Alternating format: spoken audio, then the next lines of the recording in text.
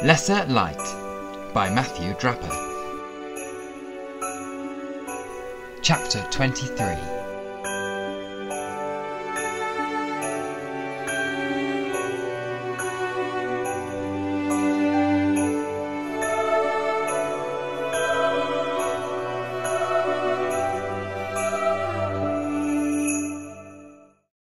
As I suspected, Sebastian was here, on the surface of the moon. I landed, my feet firmly planted above the accumulated dust of millions of years of micrometeorites hitting the outstretched surface. Reaching into my memories, I pulled the protective armor into place. I did not have the ring this time. Instead, the armor formed from the red glow of connection between Dylan on Earth and myself here. Warm light flowed up my arms as gloves merged into sleeves over my wedding suit, wrapping fully around my body, down my legs, and around my head. A spacesuit helmet of light, trapping oxygen from Earth and preventing my exposure to the vacuum of space. Opposite me, Sebastian stood ready for battle in my old armor, the ring blinking rapidly where it was located on his finger. A breathing apparatus of the same material as the ring was clamped over his nose and mouth, his eyes protected by a clear face mask. Behind him, the tall, skeletal figure of Gabriel was raised to full height, wings extended, faceless head lifted at a proud angle. The voice of the creature echoed within my head. "Welcome back." We had been here before. The night Oscar died, when my faith in this moon-based creature had raised us from Earth and dumped our whole group down on the surface of the lunar object. Back then, I had accessed enough fear and faith to extend my armor out from me and around our whole group, forming a dome over my friends. From inside the dome of light, my friends had been paralyzed with fear as Gabriel raised himself from the surface, dust streaming from his body, lifting free with a flail of his giant wingspan, and floating down to touch the ground with feet that looked half human, half beast. Moments before, we had all been praying and chanting in St. Michael's, expecting miracles and connection with Gabriel, the lesser light. And then suddenly, we were transported here, surrounded by light reflecting off the surface, so bright it was dazzling. For all my belief and faith, I had never fully expected the Archangel to answer my prayers and bring me here, to him. I stood before him in awe and wonder, stunned to be in his presence, shocked he had chosen me, to be brought near him. But my faith had wavered as I began to notice where I was. The light of the sun reflected off the powdery surface like summer glinting off the white sand on a beach, obscuring the pinpoint glow of stars around us. But thousands of miles away, in miniature, I could see the earth, as small as a light-up globe on a teacher's desk. Beyond Gabriel, outside of our dome, I saw a fallen figure. Having arrived late to St. Michael's, dragged up with the rest of us, but not close enough to be enclosed in the safety dome of my faith armor, Oscar had fallen into the dust, all the liquid in his body bubbling away through his aghast, open mouth. "Now," I heard Gabriel speak, drawing me back into the present. "This time I will take you all."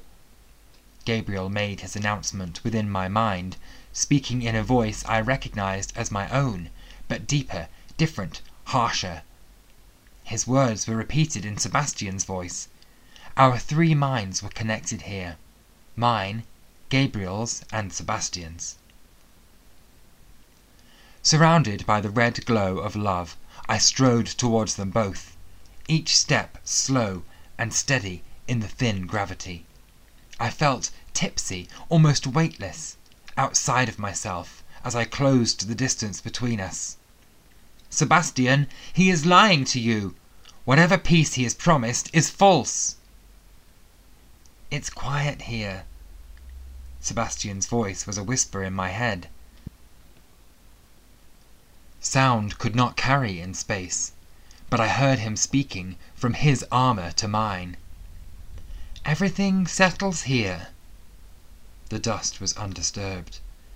"I'm not bothered by my thoughts here." I replied, "You can't hide beneath borrowed faith and never face your problems."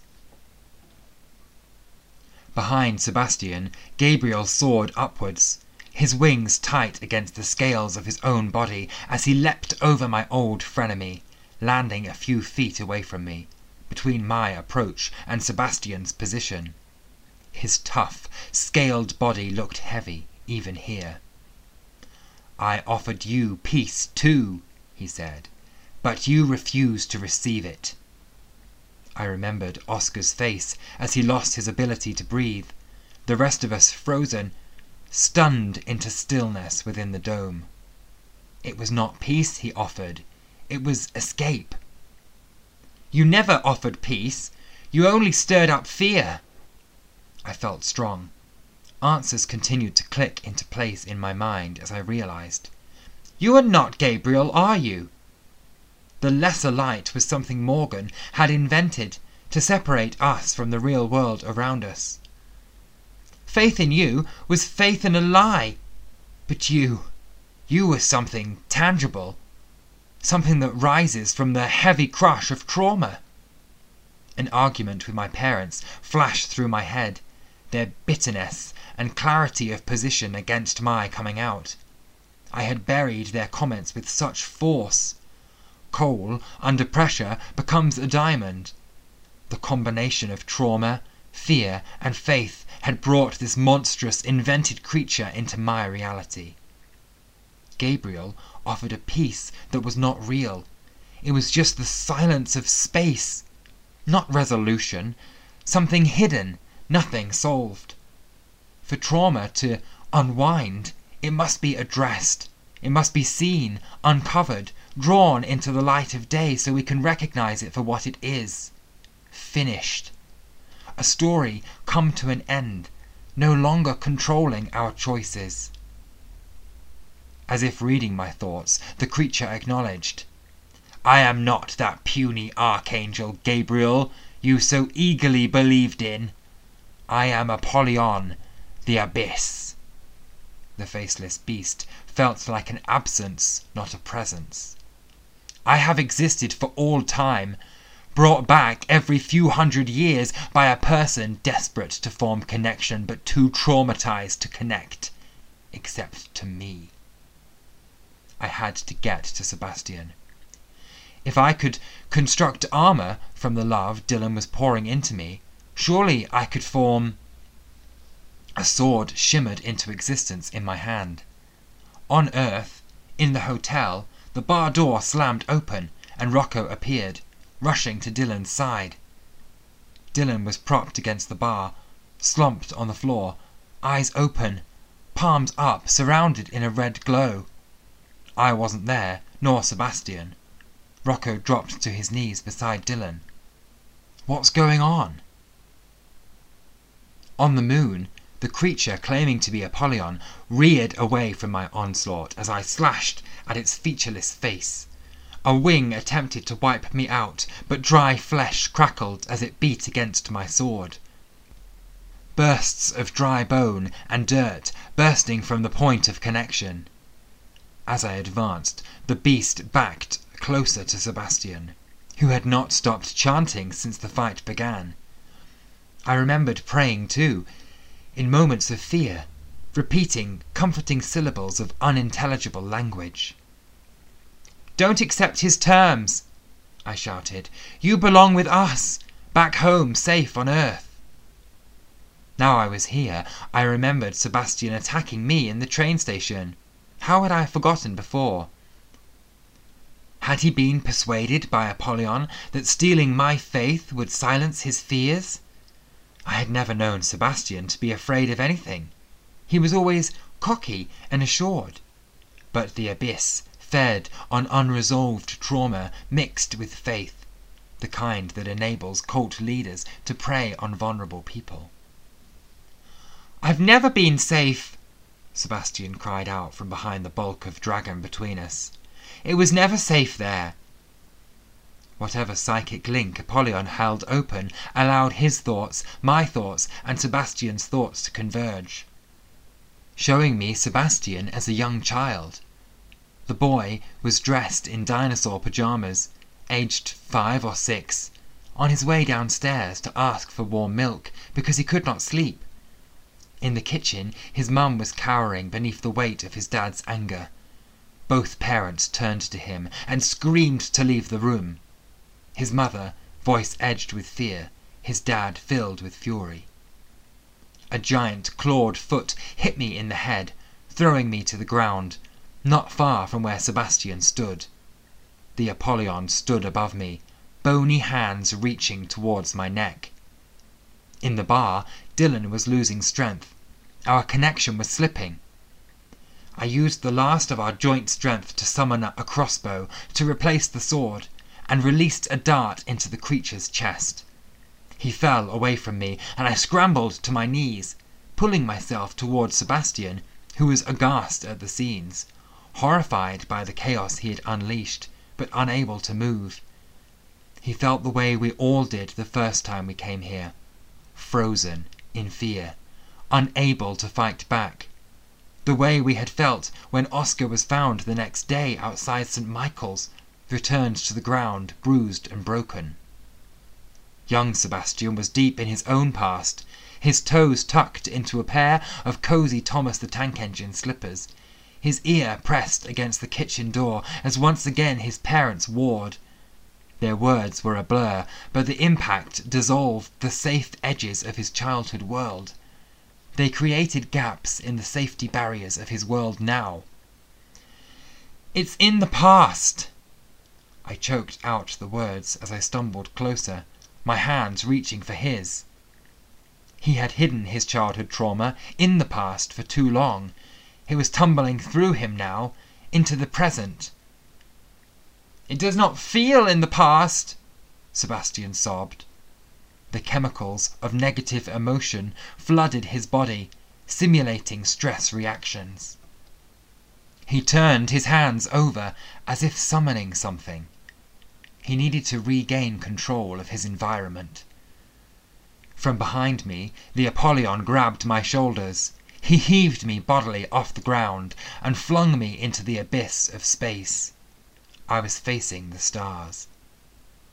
Below, Rocco's fingers were pressed to Dylan's wrist, testing his pulse. Dylan's heartbeat had begun to slow. Around him, the whole hotel appeared to shake. The light within the room changed from daytime to night, as the environment outside the window switched from the city to blank nothingness. Panes of clear glass in the window creaked, air pressure different outside to inside. Water taps screamed as the liquid inside the pipes throughout the hotel erupted without heat into gas escaping through open faucets. Bride and groom and gathered family and friends felt the air begin to be sucked from the room. Christine's veil flapped frantically towards an air vent. A whirlwind was passing through, pulling the atmosphere inside out. Chandeliers shuddered. Swinging, glass crystals clinked against one another. Pulling himself up to the windowsill, Rocco could see the hotel had been transported to a grey surface. Was this the moon? Without knowing where he was, he could see Sebastian and the creature, and further away he saw me, spinning into the abyss of space. Dylan staggered up beside him, the brilliant glow of our connection fading. "It's you," he managed, speaking to Rocco. "He needs you to believe and love him now." From where I was lifted, flung out towards the emptiness of space, I was twisting away, leaving the cracked hands of Apollyon. I closed my eyes. Beneath me, the hotel shuddered, barely holding together. I was barely holding together. I knew this was it, the last moments. I reflected on Rocco, with his family, and the kindness his mums had shown me at Christmas, welcoming me into their family celebrations, showering me with gifts. I thought of his dad, by the fire of crackling wrapping paper, gently probing into my life and offering insights from his own.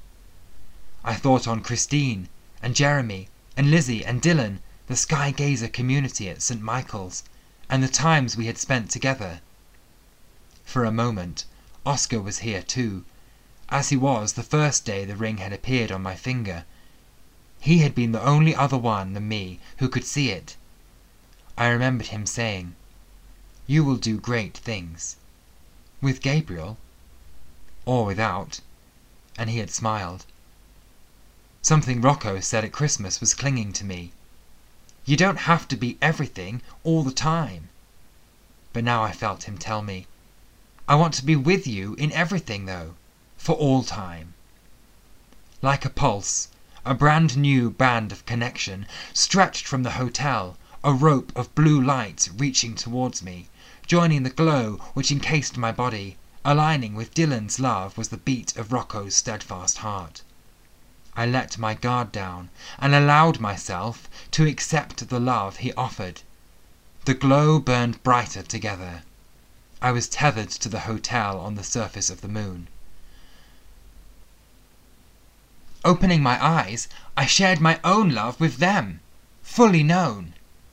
The bubble glow grew, expanding to surround the hotel, encasing the building in our connection, and pausing the escape of atmosphere from inside. It was time to send Apollyon back where he came from. Gripping the safety line between Rocco, Dylan and me, I willed myself back out of space, dropping rapidly. As I crashed into the celestial body, we all reappeared on Earth, gravity kicking in, reality surging through us, drawing us back down, to the hotel, to the bar floor, the hotel returning to its foundation. It was as if we had never left. Sebastian and I fell onto the carpet. I was up first, grabbing him by the shoulders of his cassock to heft him off the floor. He looked terrified, as if I were about to hit him. But I wrapped my arms around him instead. I held him in a tight hug, repeating, "It is okay. It's over. You're safe. They can't get you. You're not there." I told him, "Your parents are in the past. That story has ended. You don't have to carry that trauma. Focus on where you are now, on this moment. Can you feel me? I'm here." Rocco and Dylan picked themselves up as well. I waved them over and they joined me, surrounding Sebastian, their arms joining in the group hug. "You are not lost in the past, you are here." Rocco's eyes widened as behind me, Apollyon filled the whole room. I turned towards the beast, releasing my grip on the boys as the creature's featureless face cracked in two, jagged lines appearing and separating into a ghastly hole, from which a screaming cry emerged. "No," I commanded. "You have no power here." The scream widened, increasing as the abyss opened deeper from inside.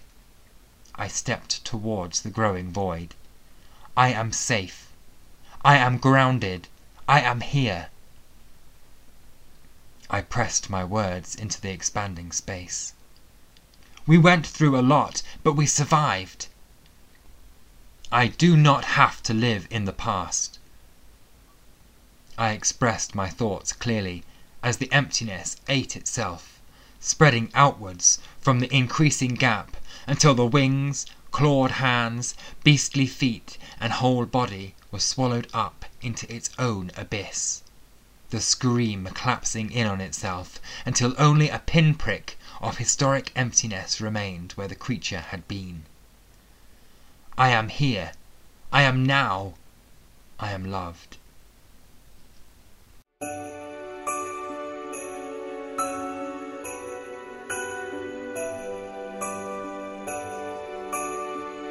Lesser Light is an online event. Head to lesserlight.blog to join in the comments section or share this story on Facebook, Twitter, Hive or your favourite social media platform. The Lesser Light paperback is available from lulu.com or other booksellers, or you can download the ebook now. But remember, no spoilers until New Year's Day. The story is fictional, but if the elements about trauma, cults or recovery have affected you, you can find helplines at lesserlight.blog.